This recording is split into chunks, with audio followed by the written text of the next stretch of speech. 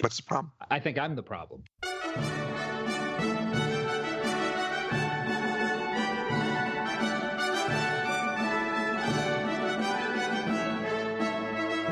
Hello and welcome back. It's episode 133 of the Hoover Institution's Law Talk podcast, coming to you as we always do from the faculty lounge of the Epstein and Hughes School of Law. Yes, while all the other law schools are doing their courses on Zoom, we're the only one found exclusively on Chat Roulette. I'm your host, Troy Senik, former White House speechwriter and guy who's really dining out on the fact that social distancing reduces the opprobrium around having a restraining order against you.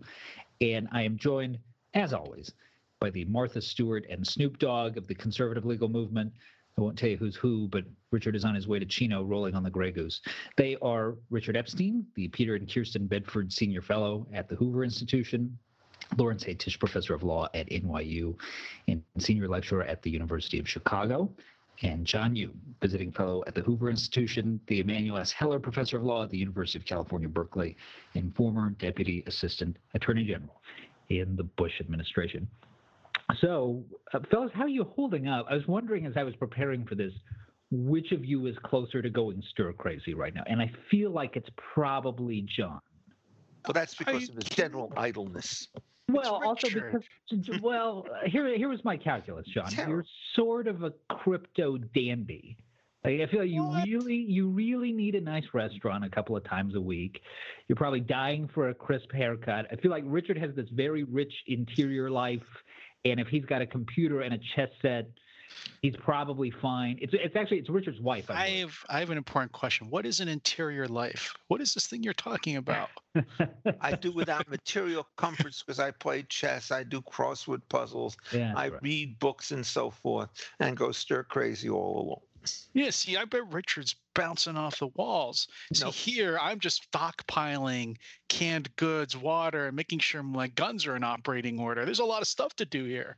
Well, no, I mean, look, the difference between us, I saw your lanai or porch out in the back, John.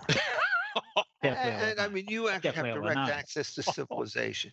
I'm sitting in a very nice apartment, which becomes somewhat more oppressive when you could only go out one door and everything you see along Broadway and Central Park West is boarded up. And so if you're not near a business district, you aren't aware of the fact that it's closed down in quite the immediate way that you are here. And it really is quite extraordinary. There are almost nobody hanging around Columbus Circle or going up Broadway. You feel only slightly kind of silly if you actually stop for red lights when you're on Central Park West because there are no cars there.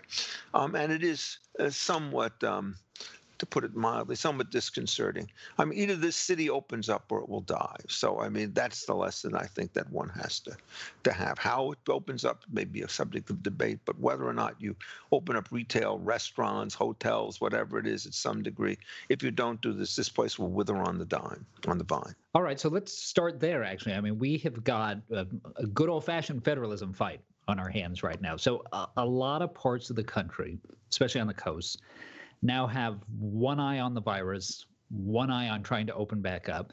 So you've got a couple of multi-state coalitions that are trying to figure out how to get things open again. You've got essentially an Acela Corridor group, which is New York, New Jersey, Connecticut, Rhode Island, Massachusetts, Pennsylvania, and Delaware. And then you've got this West Coast pact with California, Oregon, and Washington. You also have, at the same time, the president trying to guide the reopening efforts. And when he was pressed on the tension there a few days ago, the president said, and this is the quote, "When somebody is the president of the United States, the authority is total." John, how does that claim get graded out in your con law class? Well, we're not allowed to fail anybody these days. Actually, all the top schools have gone to pass-fail grading this semester to recognize the tender mercies of our students who we're about to throw into the, the shark pen of litigation. But nevertheless, I don't see where he's getting that from. It's quite clear. And in fact, he's contradicting himself because people were demanding he impose a nationwide lockdown. And he correctly said at the time, just I think 2-3 weeks ago, that the Constitution says the state governors are in charge of the lockdowns. And I think the state governors are got to be in charge of lifting the lockdowns. There are things that the president can do, not because of his own constitutional power, but because of authority that's been given to him by Congress. He can reopen interstate commerce. He can, have the airlines and highways, railroads opened up. But I don't think there's any statute, before you can get to the Constitution, where Congress has given the president the power to try to open businesses. Most of the uses of the Commerce Clause are about stopping the economic activity, not opening it up. So it's interesting, even if you look at the Public Health Services Act, it talks about stopping people from traveling across state borders who might be infected. It doesn't actually talk about what you're allowed to do once the contagion is over. So you could just reverse that order against travel, but I don't see what else you could do. So I've seen maybe one or two people on the conservative side defending the president, saying, well, the Defense Production Act would allow the president to reopen the economy and supersede all these lockdowns. But I just don't think that's true. If you go look at the Defense Production Act, it talks about requiring businesses to give priority to federal demands for war-related goods necessary for the national defense. So I think of the Defense Production Act, the president can go and tell 3M to make masks or GM to make ventilators.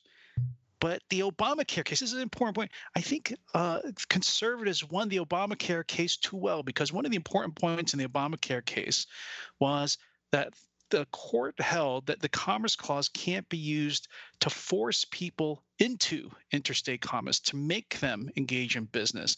It only allows the government to regulate you once you get off the couch and decide to sell and buy things in the markets, but it can't force you to do it. So I just don't see where the president thinks he gets the power from to reopen the economy against the wishes of the state governors. Well, I disagree and agree, both. But let me start with the following point. One of the things that Trump did not do very well, because he's not a constitutional lawyer, is to distinguish the power of the federal government, Congress and the president together, from the power of the president acting alone. One of the things that's so utterly ironic about this is that the newer versions of the Commerce Clause, for example, in a piece that Bill Galston wrote this morning in the Wall Street Journal, take the view that the Commerce Clause had its authoritative exposition back in 1824 in Gibbons and Ogden, where essentially it had to deal with interstate transactions. If you're looking at the Constitution as a source of power, under the federal commerce power, it's plenary in the sense that now we can regulate mining, agriculture, and so forth. This is not a case where the president has, I disagree with John on this point, to force the things open. It's a question where the president, if he had the backing of Congress, could say, look, under these circumstances, I give an order. We cannot seriously argue that shutting down all of American business doesn't affect commerce or trade or manufacture or anything else. What I do is I basically pass the government order, the governor's orders, make them invalid. And now if the businesses want to open, they can. If they don't want to open, we can't. But I think, in effect, that way is fine. The question, though, is can the president act on his own, which is a very different question. I think John is 100% correct to say that if you start looking at the various statutes that talk about what the appropriate scope of the presidential power is delegated from Congress, they don't come close to dealing with this particular situation. So at that point, he has to act on his own hook. There is a famous case called the Steel Seizure case, which sort of grades these things into three levels. One level is that the president's power is so weak that if he tries to act without Congress, he's a dead man. In another set of cases, it turns out when he acts against Congress, he's a dead man. If he has Congress behind him, it's fine. So it's that middle category where Congress is silent. And here, I think the president would probably lose that debate because when the Steel Seizure case came along, one of the things that people pointed to were the other particular statutes which either gave or withheld power from the president, and they therefore concluded under the circumstances of the case that he simply did not have the power to commandeer mines and to tell them they had to engage in war production. The most famous opinion in that case being that of Justice Jackson, even though it was only a concurring opinion. I think in this intermediate class, Trump will lose. Now, when you get to the governors, I think there's actually a different problem. People have attacked Trump for being king. He's not king, but these governors are essentially acting as though they're princes with absolute arbitrary and total power. There's not a single one of them who's decided to explain what the source of their authority is. They're just governors. None of them have had any legislative authorization for it. They give no reasons for it. They have no administrative review. They are all little kings in their own principality. Richard, may I interrupt you there just because this was something I was preparing for us to talk about, and I just want to give people a few examples to kind of make concrete what you're talking about here. Good. So one of the figures who has been getting a lot of attention the past few weeks has been the governor of Michigan, Gretchen Whitmer, partially because she's being flagged as a potential running mate for Joe Biden. But in Michigan, she has prevented, for example, garden centers from staying open. In California, they're keeping surfers out of the water. In Vermont, they've restricted what big box stores can sell to essential items. So you can keep your Target or your Walmart open, but you can't, for instance, sell clothing. Are these plenary powers where governors and mayors can prohibit anything they want, or are there real legal limits on this? See what happened. That's the interesting question. And rent forgiveness. Some nice woman gave me an illustration where what happened is that the governor of California, Gavin Newsom, decided that he was going to suspend rents for 60 days. If you looked at the statute which he claimed the power to suspend rents, i.e., you can't evict if they don't pay rent, it gave him only 30 days with a right of a 30-day renewal. He claims 60 at the front end. He can't do that. On the other hand, who is going to challenge him becomes a serious problem. So the only way you can do this is to do the same thing at the state level that you do at the federal level. Ask yourself, is this something which is explicitly authorized by the federal or the state emergency statute? Is it something that's explicitly forbidden, or is it something in between? And most of these cases are in between, and every one of these governors is claiming the same kind of power that they say that Trump cannot possibly get with respect to the federal government. And the results are kind of disastrous. In Chicago, they're closing public parks. They're closing public parks in Michigan. I mean, the one thing that people really need in this thing is fresh air. And they say, well, they're littering. Well, for God's sake, then clean up the litter or decide to put capacity limitations on the parks like they do in various restaurants. They do pretty much whatever they want. And so it is just, to me, an absolute consummate kind of irony that what they do is they basically thrash after Trump, who has been very erratic and knows full well that he can't do this on his own. They're doing it on their own. Now they're going to form compacts. And in the meantime, what they've done is they've ground this economy to a halt. And what they then do is they blame the president for not getting on his stick fast enough. Well, why should he get on his stick fast enough if he doesn't have power to do anything anyhow? So I think the political dimension on this thing is pretty dreadful. Trump is, as always, over his head in this stuff, somewhat inept. His campaign, I don't like the doctors at all. I think that they're pretty wrong on this, at Birx and Fauci. I don't know about his technical staff, but the governors are simply dreadful. And if you were to ask any of them, explain why it is, Governor Pritzker in Illinois, that you said there'd be tens and 10,000s of deaths in the state unless you shut it down. And now you have about 1,000, maybe a few more, a few less. You're only off by an estimate of 1,000, and you haven't changed your position. I think somebody has to ask them these questions because all of them are acting as though they are despots. And I think we ought to be extremely concerned about that. You're not going to get federal relief from that. You may not even get state relief from that. But I think the moral case has to be made so that the legitimate political pressure can go in order to get these guys to slowly but indisputably to start to back down. And I think already protests are beginning very early, very small, very nascent. This goes on a couple more days. All the federal grant money runs out, and we will start to see a much more ugly confrontation at state levels as governors will face a very angry electorate. I want to ask you guys about a specific species of this, and John, I'm going to bring you in on this so you can shoehorn that observation in. It's probably related. On the last show, we talked about states that were trying to shut down gun stores and how the public health dimensions of this interact with the Second Amendment. We have subsequently seen similar arguments about this in regard to the First Amendment with issues about religious services, especially with Passover and Easter.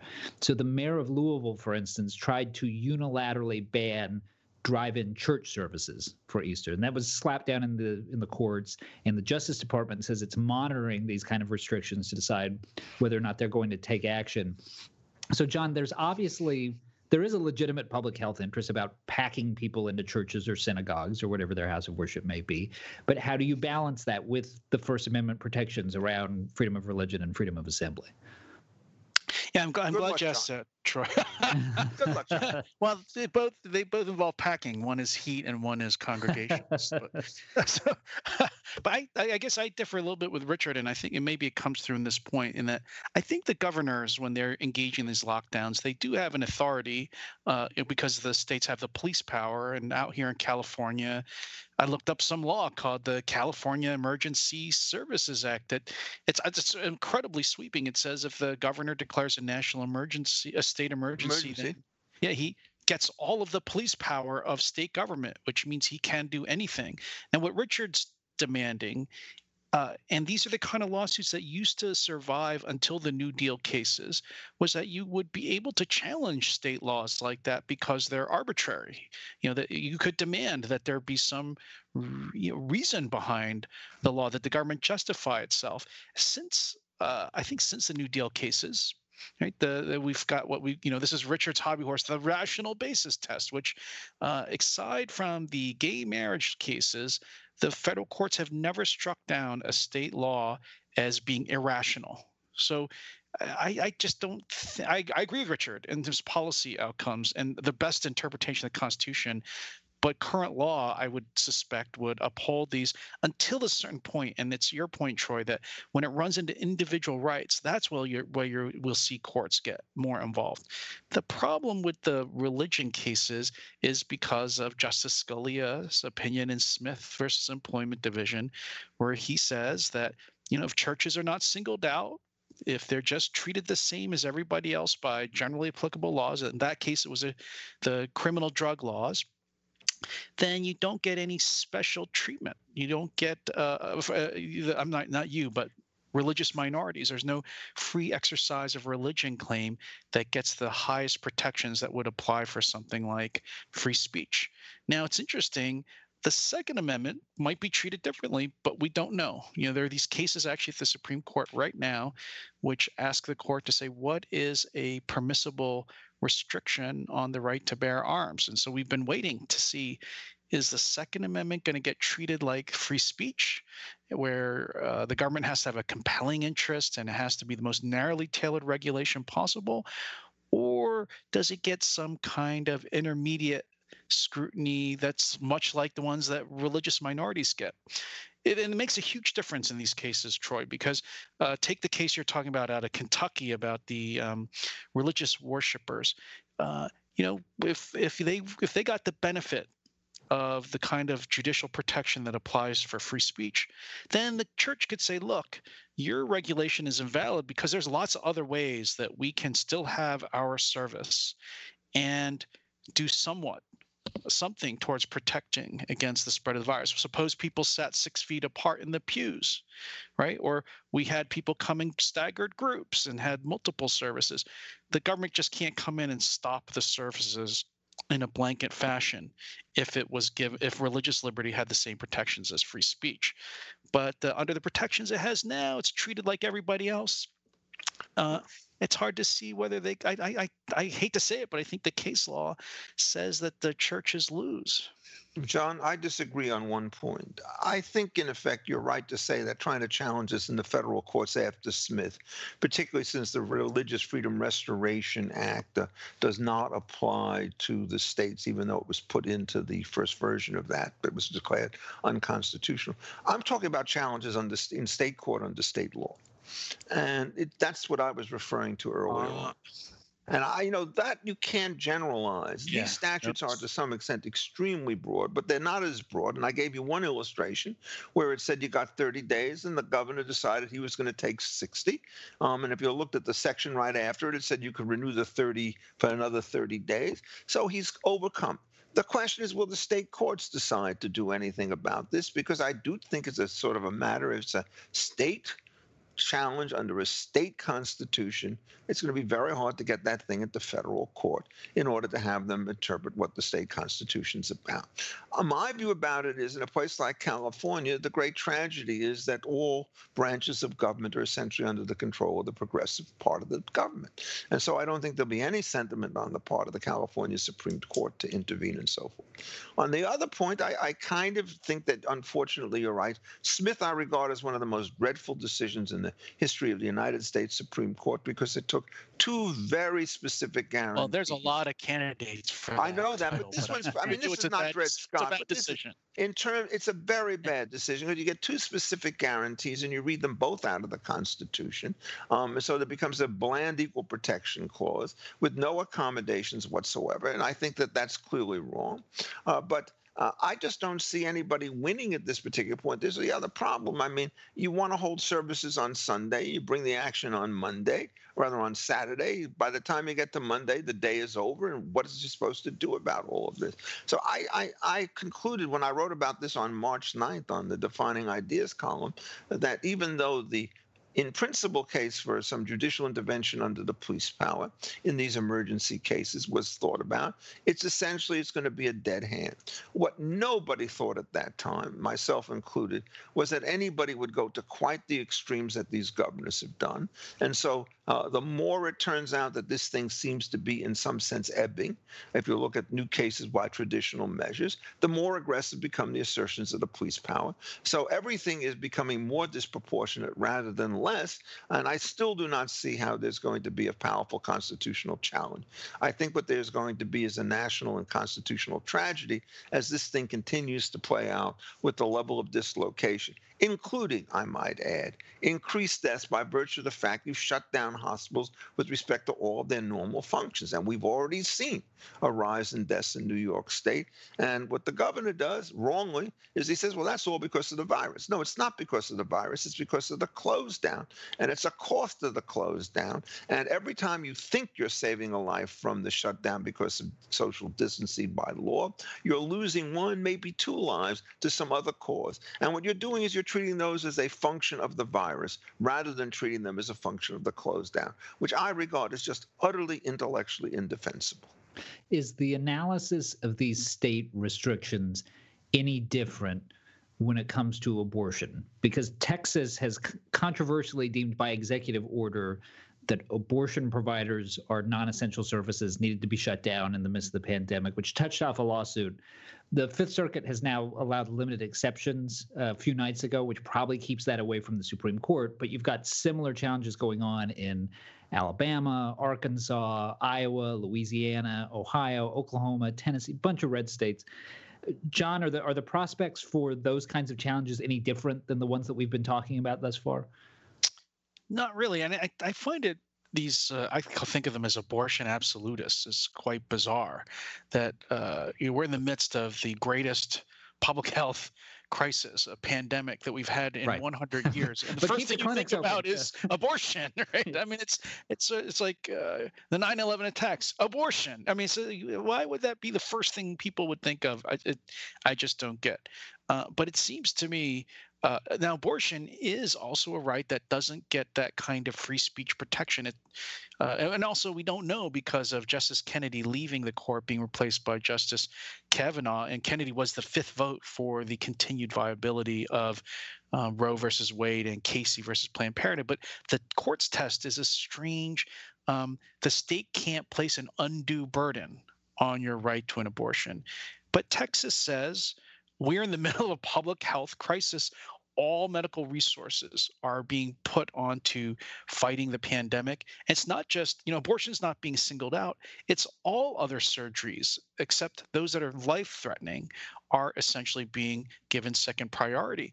I don't see how abortion gets more right to medical resources than, say, someone who's about to have, who's about to have heart failure. That's essentially the argument that's being made, I think, by these abortion providers, is that they have abortion is some kind of special medical procedure that gets elevated above everything else, even a pandemic. I can't see the courts. Now, They're was not going to buy that, but John, suppose we do it the following way. Suppose you say, I need an abortion in order to save the life of a mother. Oh, and I take it that the Texas regulation still allows that. Well, if you have, I mean, it is ironic. We go back to the traditional grounds for abortion pre-Roe v. Wade in order to justify the statute. But I think your basic point is put simply: if it's elective surgery, abortion stands on the same footing as everything else. The difficulty, of course, with respect to all of these definitions about elective is it's a very profound one. It's elective in month 1. But if you don't do it then, by the time you get to month 4, it becomes mandatory because you're going to die. And it turns out it's a lot riskier later on than it is earlier. That's one of the reasons why we're going to start to see a spike in death, because elective surgeries presumably have some medical benefits. Some fraction of them, if they're delayed, will turn into deadly situations. Some fraction of those will turn into death. And so there's sort of the complete misallocation of resources. I did one little study. There have been, by now, very dubious numbers. They're getting worse. But let's say 25 to 27,000 deaths from the coronavirus. In the annual year, there's about 2,700,000 deaths in the United States. And, it's well under 1% of them that are related to the flu. The overwhelming number of these things comes from first heart attacks and then cancers, between them amounting to close to 50% of the deaths. So everything has been put completely out of sorts in this particular case. And if you're trying to ask the number of quality of life years that you can save by investing more in the virus as opposed to in these other things, the equations become very, very muddy. And it's not at all clear that we're doing the right thing. And one of the great dangers of the epidemiological models is they never take into account collateral losses from the deprivation of other kinds of services if you mandate social distance. Mandate. It's just how that comes out. I agree with you. You have to make these difficult trade-offs about where we're going to put medical resources, and you could say maybe economists should do that, and maybe not clinical doctors, or maybe public health, whatever. The last people I think who should be doing it are judges, and that's essentially what these lawsuits are calling on judges to do, is to make decisions about which kind of medical procedures get priority over others in the middle of a public health emergency. That just strikes me as, and the Fifth Circuit rejected that idea. In fact, I was thinking if there were ever going to be a case where the court might actually overrule Casey or Planned Parenthood at the Supreme Court, it would be a case like this, which would have the most unfavorable facts for people who want to press this abortion right absolute over everything else. Well, again, I think it's harder than that. I mean, and the longer it goes, I think it's more things. What we're saying, in effect, is that the rational basis test allows you a lot of discretion in making trade-offs.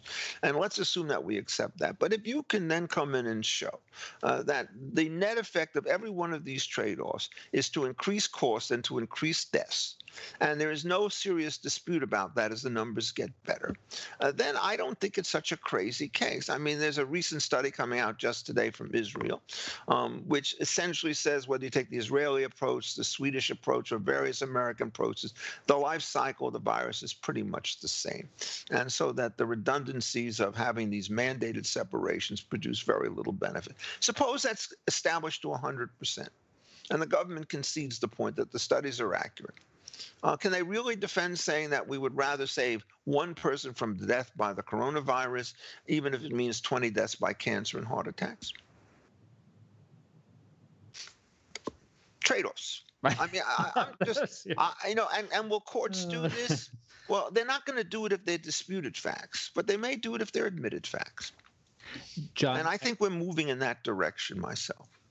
John, I know you've been spending some time lately thinking and writing about China and its role in all this. You had this piece in National Review with Ivana Stradner called How to Make China Pay. So since we can't send a bill to Beijing, walk us through what this looks like. Yeah, I think this is also an interesting issue, which is first, there's this evidence, I think, coming out that seems, I think it seems indisputable that the Chinese government went to great lengths to try to cover up, obscure, reduce the information available about the pandemic in December and January. And the World Health Organization, I think, enabled them to do this to the point where China had imposed internal quarantines on people leaving the province where the city of Wuhan is located, but still allow people to fly from that province to the rest of the world, including the United States, for I think about a week or two. And Victor Davis Hanson has talked about this quite a bit in his work. So it seems to me this is Richard's field. This is like, I hate to say this, but this is actually like a Roman law problem and riparian rights. I know. I couldn't help thinking about this when I was writing my piece. I feel so bad for everybody. But if you can think about it this way, which is China is like a polluter, right? They get the benefit of the conduct, which is keeping their wet markets open, or having an authoritarian government which creates the illusion that they know what they're doing, or whatever. And then they pollute the rest of the world. The rest of the world suffers the harm of their recklessness and their negligence, which is the $2 trillion we're going to lose every month probably in the United States from a shutdown economy, the deaths, 20,000 deaths now, going to be more, the hundreds of thousands of people in the United States who have gotten the illness, probably going to be a lot more. China will not stop unless they are forced to what we call internalize the costs of their conduct, right? Otherwise, they'll just keep polluting. They'll just keep doing what they're doing merrily because they never suffer the costs that everyone else has to bear for their conduct. So how do you do that? Well, you can't sue China. They're not going to obey. They've already been sued and lost about the South China Sea. They're not going to obey. The World Health Organization's kind of in their pocket now. So I say you got to do some things we used to call self-help. You have to take measures against China involving their property and their goods and trade that are in our territory, and make them pay by seizing them or by putting sanctions on them, or not letting their scientists and students come and study in the United States anymore, keeping them excluded from different technological markets like 5G networks or biotech or pharmaceuticals, or even, and this is something the United States used to do when we've been at odds with other countries, economic sanctions like freezing or even seizing their assets in the United States. So I think there's a whole menu of things we can still do, and all of it's not about punishing China. It's about forcing them to feel the economic costs of what they're doing so that they will stop and do better next time. John, the problem about self-help is it works both ways. And the problem about self-help is it doesn't work unless you have your allies who are prepared to go along with you. So what we can do is we could seize Chinese assets that are located in the United States, and then the Chinese government could decide to seize American assets that are located in China, at which point you have collateral damages. We can decide that we're going to exclude China from our 5G networks, and China will decide that when it enters into a deal with somebody else, it's going to exclude us from them as well. Self-help essentially, I don't think can do the job under those circumstances where the retaliation is going to be really powerful. And strangely enough, it's going to be justified because in the world of self-help, we're the first mover in this thing and they are not going to be. I agree with you that there is nothing more reprehensible than what the Chinese did with respect to this, trying to conceal the danger. But, then somebody else is going to come along and says, well, misrepresentations are a theory. And I would certainly not support this view, and said, well, the American government has systematically hyped the level of this crisis, forcing us into really expensive shutdowns, which I believe they have done. I would never want to say it was fraudulent, but the consequences are real. No suit's going to do that, because what happens is if you're trying to talk about American immunities under both federal and under state law, the discretionary function sort of is absolutely at its zenith in these particular cases where you're trying to manage a wholesale situation. So there's going to be no lawsuit here. There's going to be no lawsuit in the international law. And there's going to be no support for the self-help type situation. The only thing you've got going for you is moral suasion. And with the Chinese, you looked at their numbers, and, maybe they were right to begin with. But my guess is they're probably off in terms of the deaths that they reported and the cases that they reported by 1, 2, maybe even 3 orders of magnitude. I have zero trust in any data that comes out there because none of it remotely looks like the data that has come out of any other place. They just shut it down under these circumstances. Now, China's a big place, and I think that probably they were able domestically to contain it with some degree of sensibilities and so forth, but still, they are just outright prevaricators. You look at the situation in Italy, you can see what the problem is that the comorbidity and the age of the population means that this thing will continue to go on even after the epidemic has passed with respect to the general population. Comorbidities double, triple the rate of mortality. Age does the same thing. So if you want to compare the likelihood of death of a healthy 25-year-old with an 80-year-old person who has comorbidities, the first case, the death rate is going to be under 1% of the population by a fairly substantial amount. In the second case, it's going to be 40, 50, or even 60% of the population. That's where all the losses come from. They should be chalked up, at least in part, to the comorbidities, but nobody is doing that. So we have huge amounts of misinformation coming out right now, getting worse, not better. And I just don't think there's anything but a political solution. And frankly, I don't see that happening, because the number of people who are prepared to take a step back and to re-examine the American position as a matter of first principles is stunningly small. Let me take you guys a little bit further afield, just to get off of the core tenets of this story for a minute. And John, I want to get you in on another controversy from the last week. This is the case of the USS Theodore Roosevelt out in the Pacific. So on this vessel, there is an outbreak of COVID-19, after which the commander proceeds to send an email to a couple dozen people, both inside and outside of his chain of command, trying to push a decision to get those sailors off of that ship. That memo leaks to the San Francisco Chronicle. The commander ends up being relieved. Then the acting Secretary of the Navy goes to the vessel and makes an inflammatory speech in which he says that the commander was either stupid or naive if he didn't think the memo would leak. And this very quickly polarized into two camps. One that thought that Captain Crozier did the right thing and he stuck his neck out for his men at a time of potential duress, and another that was very sharply critical of him for broadcasting information that exposed the condition of forces that way. Where do you come down on this? I have to say I come down on the latter side. Captain Crozier may be a very good captain and had a distinguished career, but I think this is really about civilian control of the military. I think President Trump has the authority, or the Navy Secretary, who he's delegated it to keep in command the people he has confidence in. And yes, the captain has a very strong interest in protecting the health of his crew, but I think that's subordinate to civilian policies. And the civilian policy here is don't publicly transmit information on the readiness of our forces.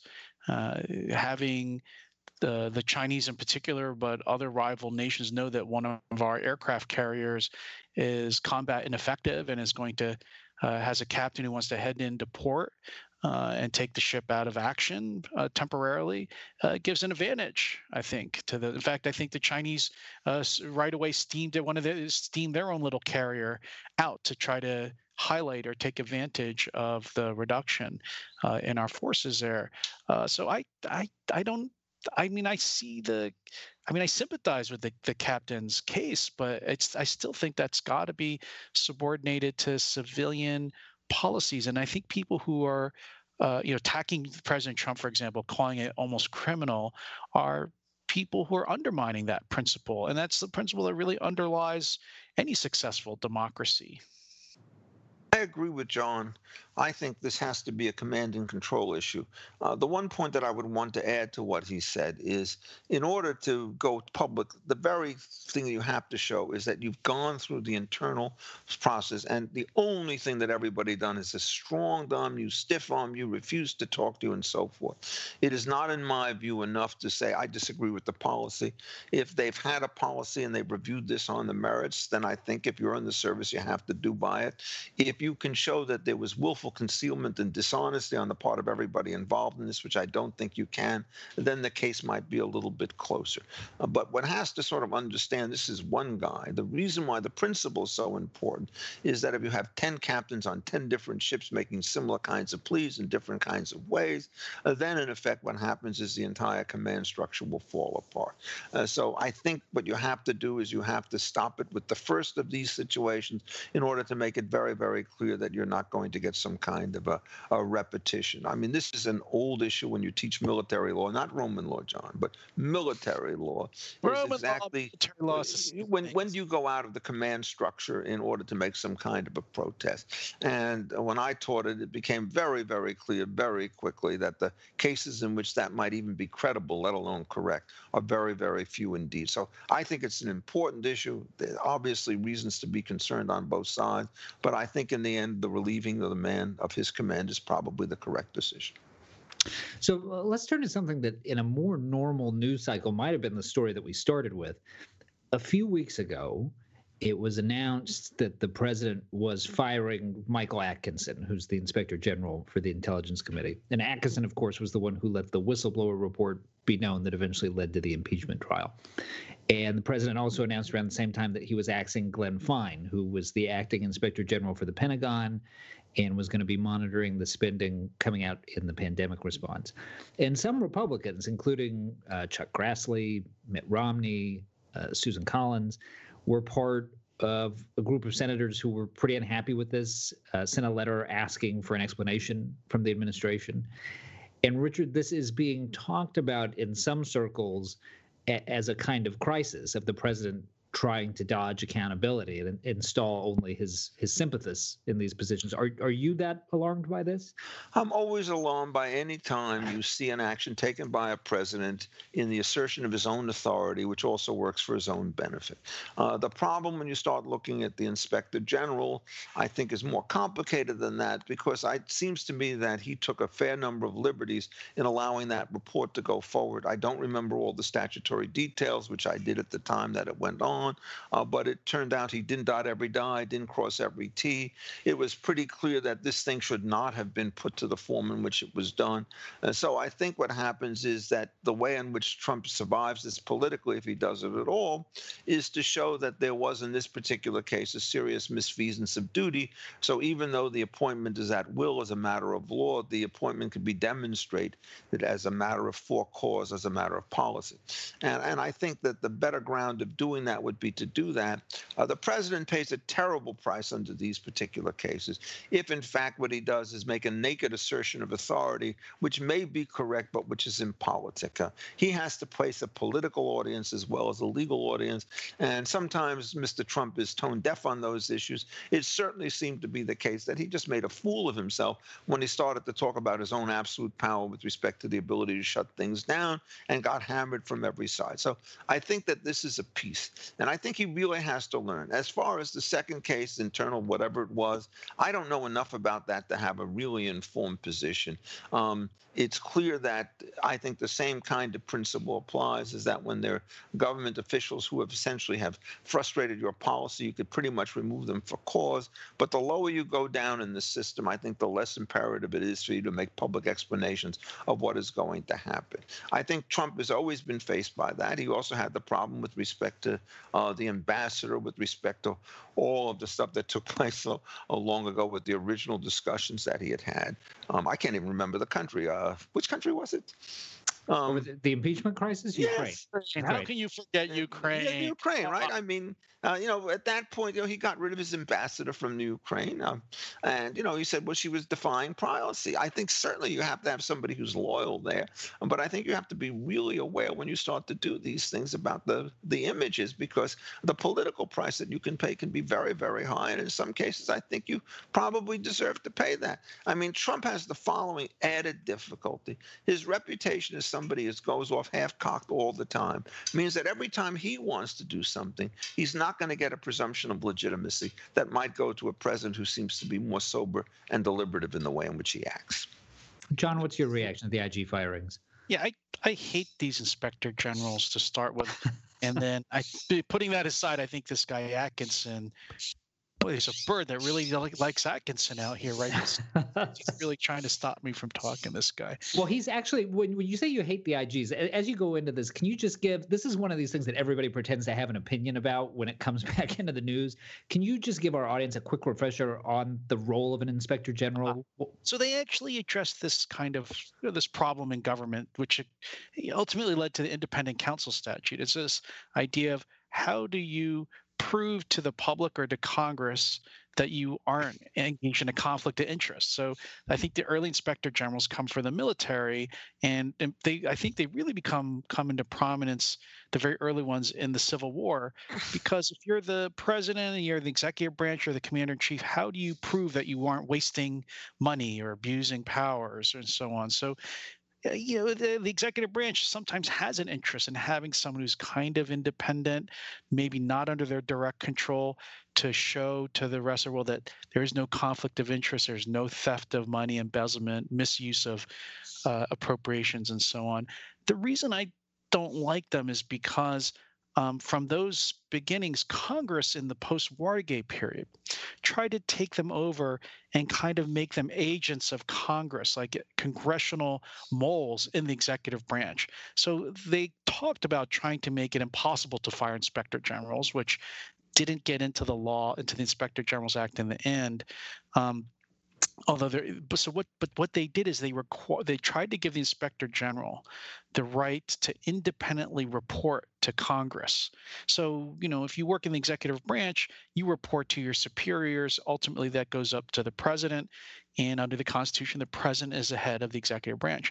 So Congress created these offices that would give these inspector generals the right to avoid all of that and just go right to Congress. And that's why I don't like them constitutionally, because they deviate from the constitutional structure of 3 independent branches. Now, with Atkinson in particular, even putting aside that constitutional problem, I think the president had grounds to fire him for insubordination. Because you may not remember, but back then with the Ukraine mess, the way it started was, right, you had this guy, allegedly a member of the CIA, right, file a whistleblower complaint with the IG, this guy Atkinson, that the president was trying to trade favors, political favors, for foreign aid with Ukraine. Atkinson said he had a right to report that to Congress, and the claim he made was that the president is part of the intelligence community, because his jurisdiction is only over the Atkinson does no right to do anything other than study the intelligence community. And so the interesting thing is, I think the Justice Department was called in to weigh in on this question, and the Justice Department held that Atkinson was wrong, that the president is above the intelligence community. I think Justice Department is correct here. And so Atkinson went ahead and he refused to obey that opinion, and went ahead and released the whistleblower complaint anyway.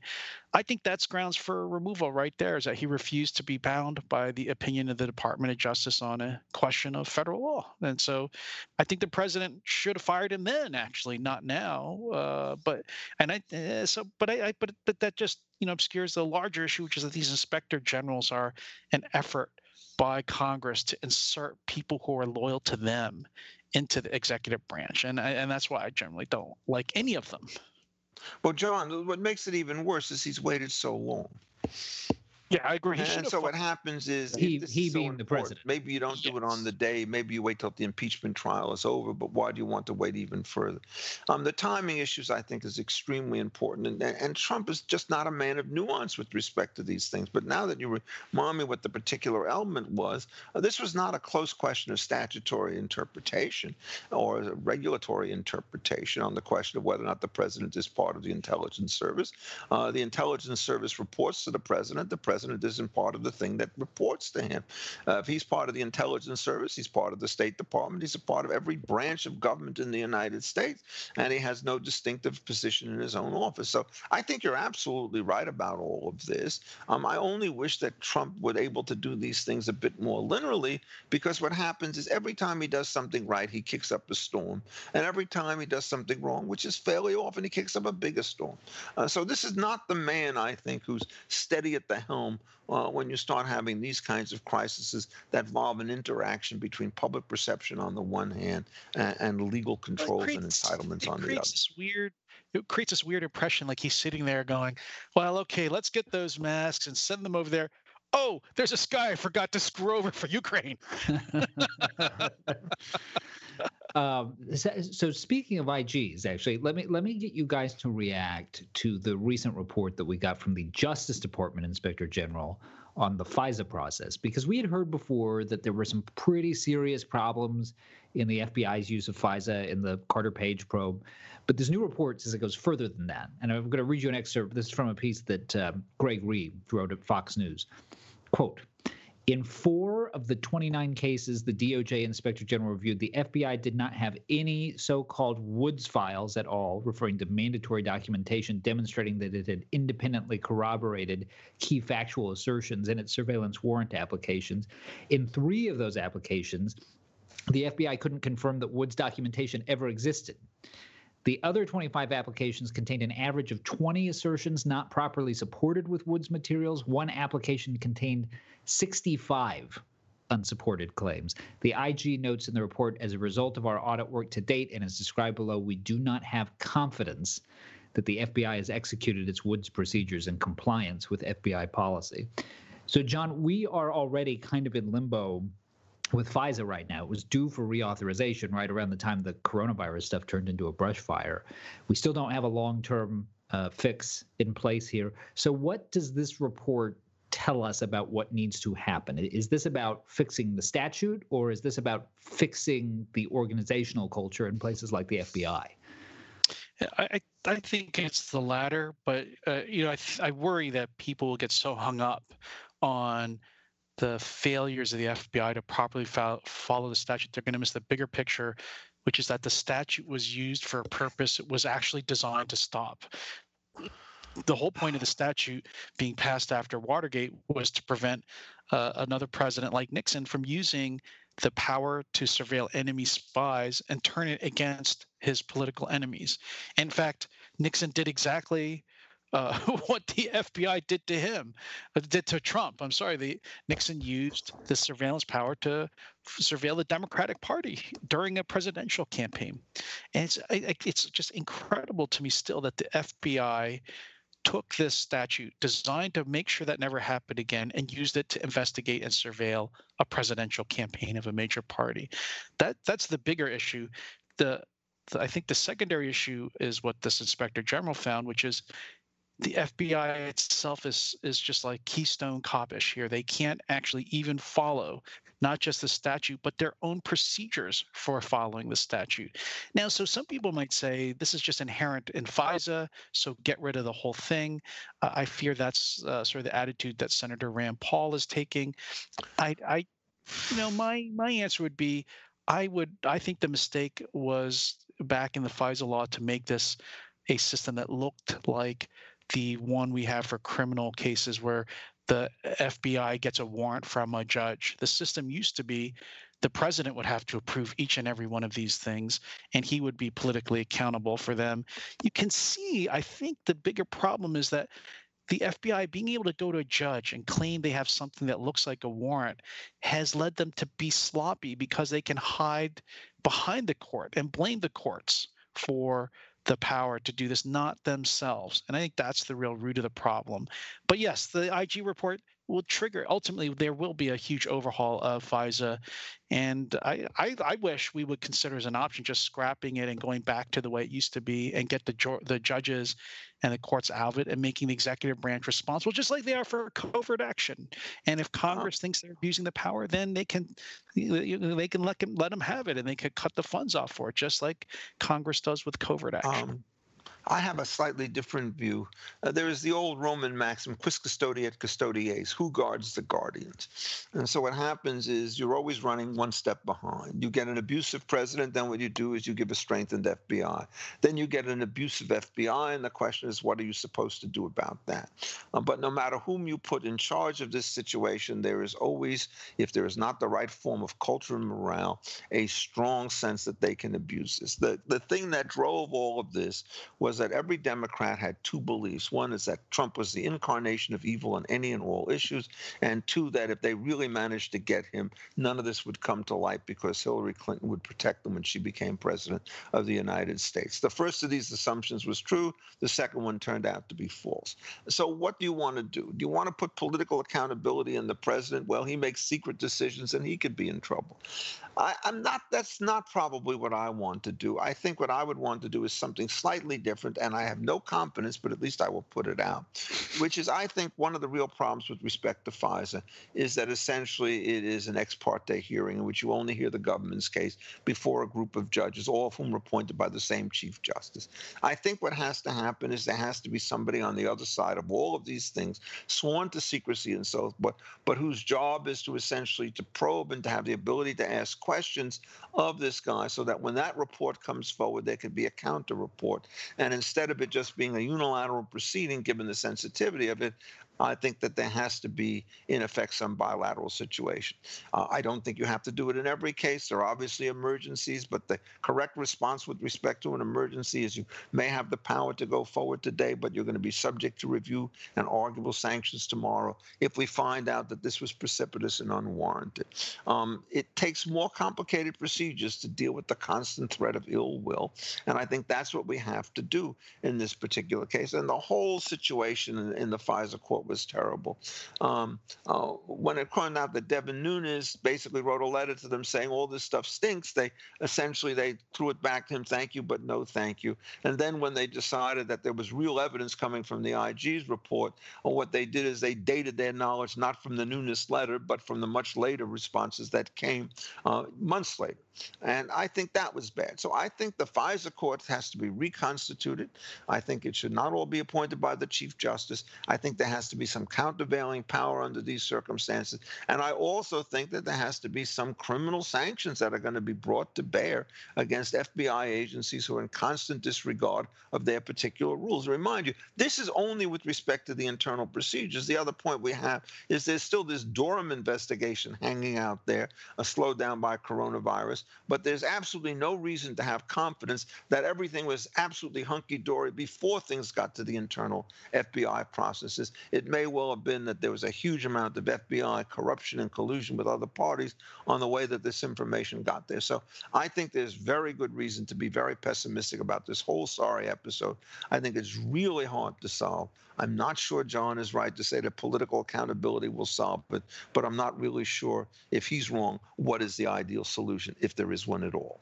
We only have 3 or 4 minutes left, but the last thing I'll ask you guys about, because we still have our priorities, to the relief of many people in my neck of the woods here in the greater New York area, Tom Brady is out of New England.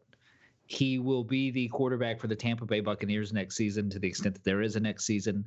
But Tom Brady is a man who is jealous of his IP, and he has now filed for trademarks on the phrases Tampa Bay, just let that sink in for a moment, and Tampa Brady. In that former case, Tampa Bay is actually a slogan that the Dan Patrick Show, the sports radio show, was already putting on T-shirts. Now, you may remember that Brady got shot down a while ago when he tried to trademark Tom Terrific, and he got a lot of grief for it because of the association with Tom Seaver. Richard, is he going to fare better here? What are the parameters on these trademarks around kind of personal branding like this? Well, I mean, generally speaking, I think nobody's ever gotten something for something as inane as that. And I think the trademark laws would require at least some degree of originality.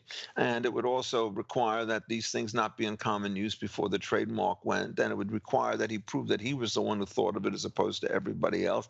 I think, in effect, that he probably will lose this 90%, I would guess, although I'm not a super trademark expert. But I think, in effect, that the ill will that he's going to generate by sort of posturing in this particular fashion is a huge kind of mistake. And I would basically tell him, rejoice in your 6 Super Bowl rings, rejoice in the big contract that you've gotten, rejoice in your endorsements. Don't try and play this penny ante stuff, which is just going to make everybody very upset. Is it really going to be the case if some newspaper reporter uses this in a story which is covering him, that they're going to have to pay royalties? I think the only thing that he could hope is that people can't use that to brand brand, some other product that he wants to put out.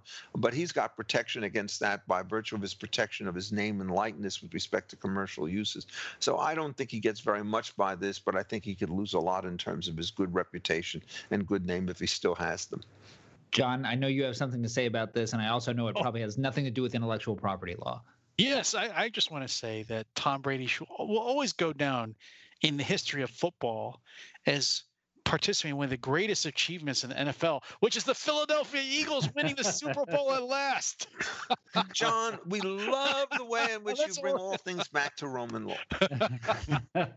That's okay, true. It's the Philadelphia Eagles are my Roman law. Now that should be on a T-shirt and copyrighted.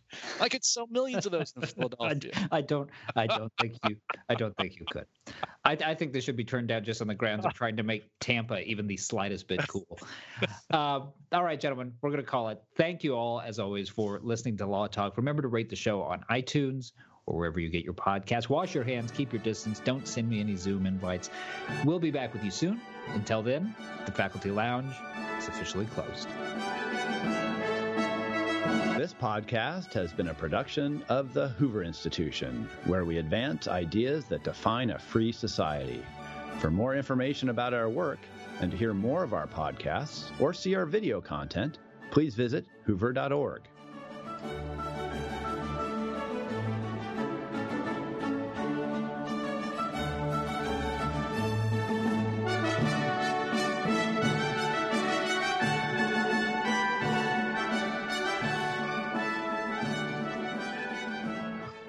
Fun show. It was fun. Why did I forget Ukraine? Is that real?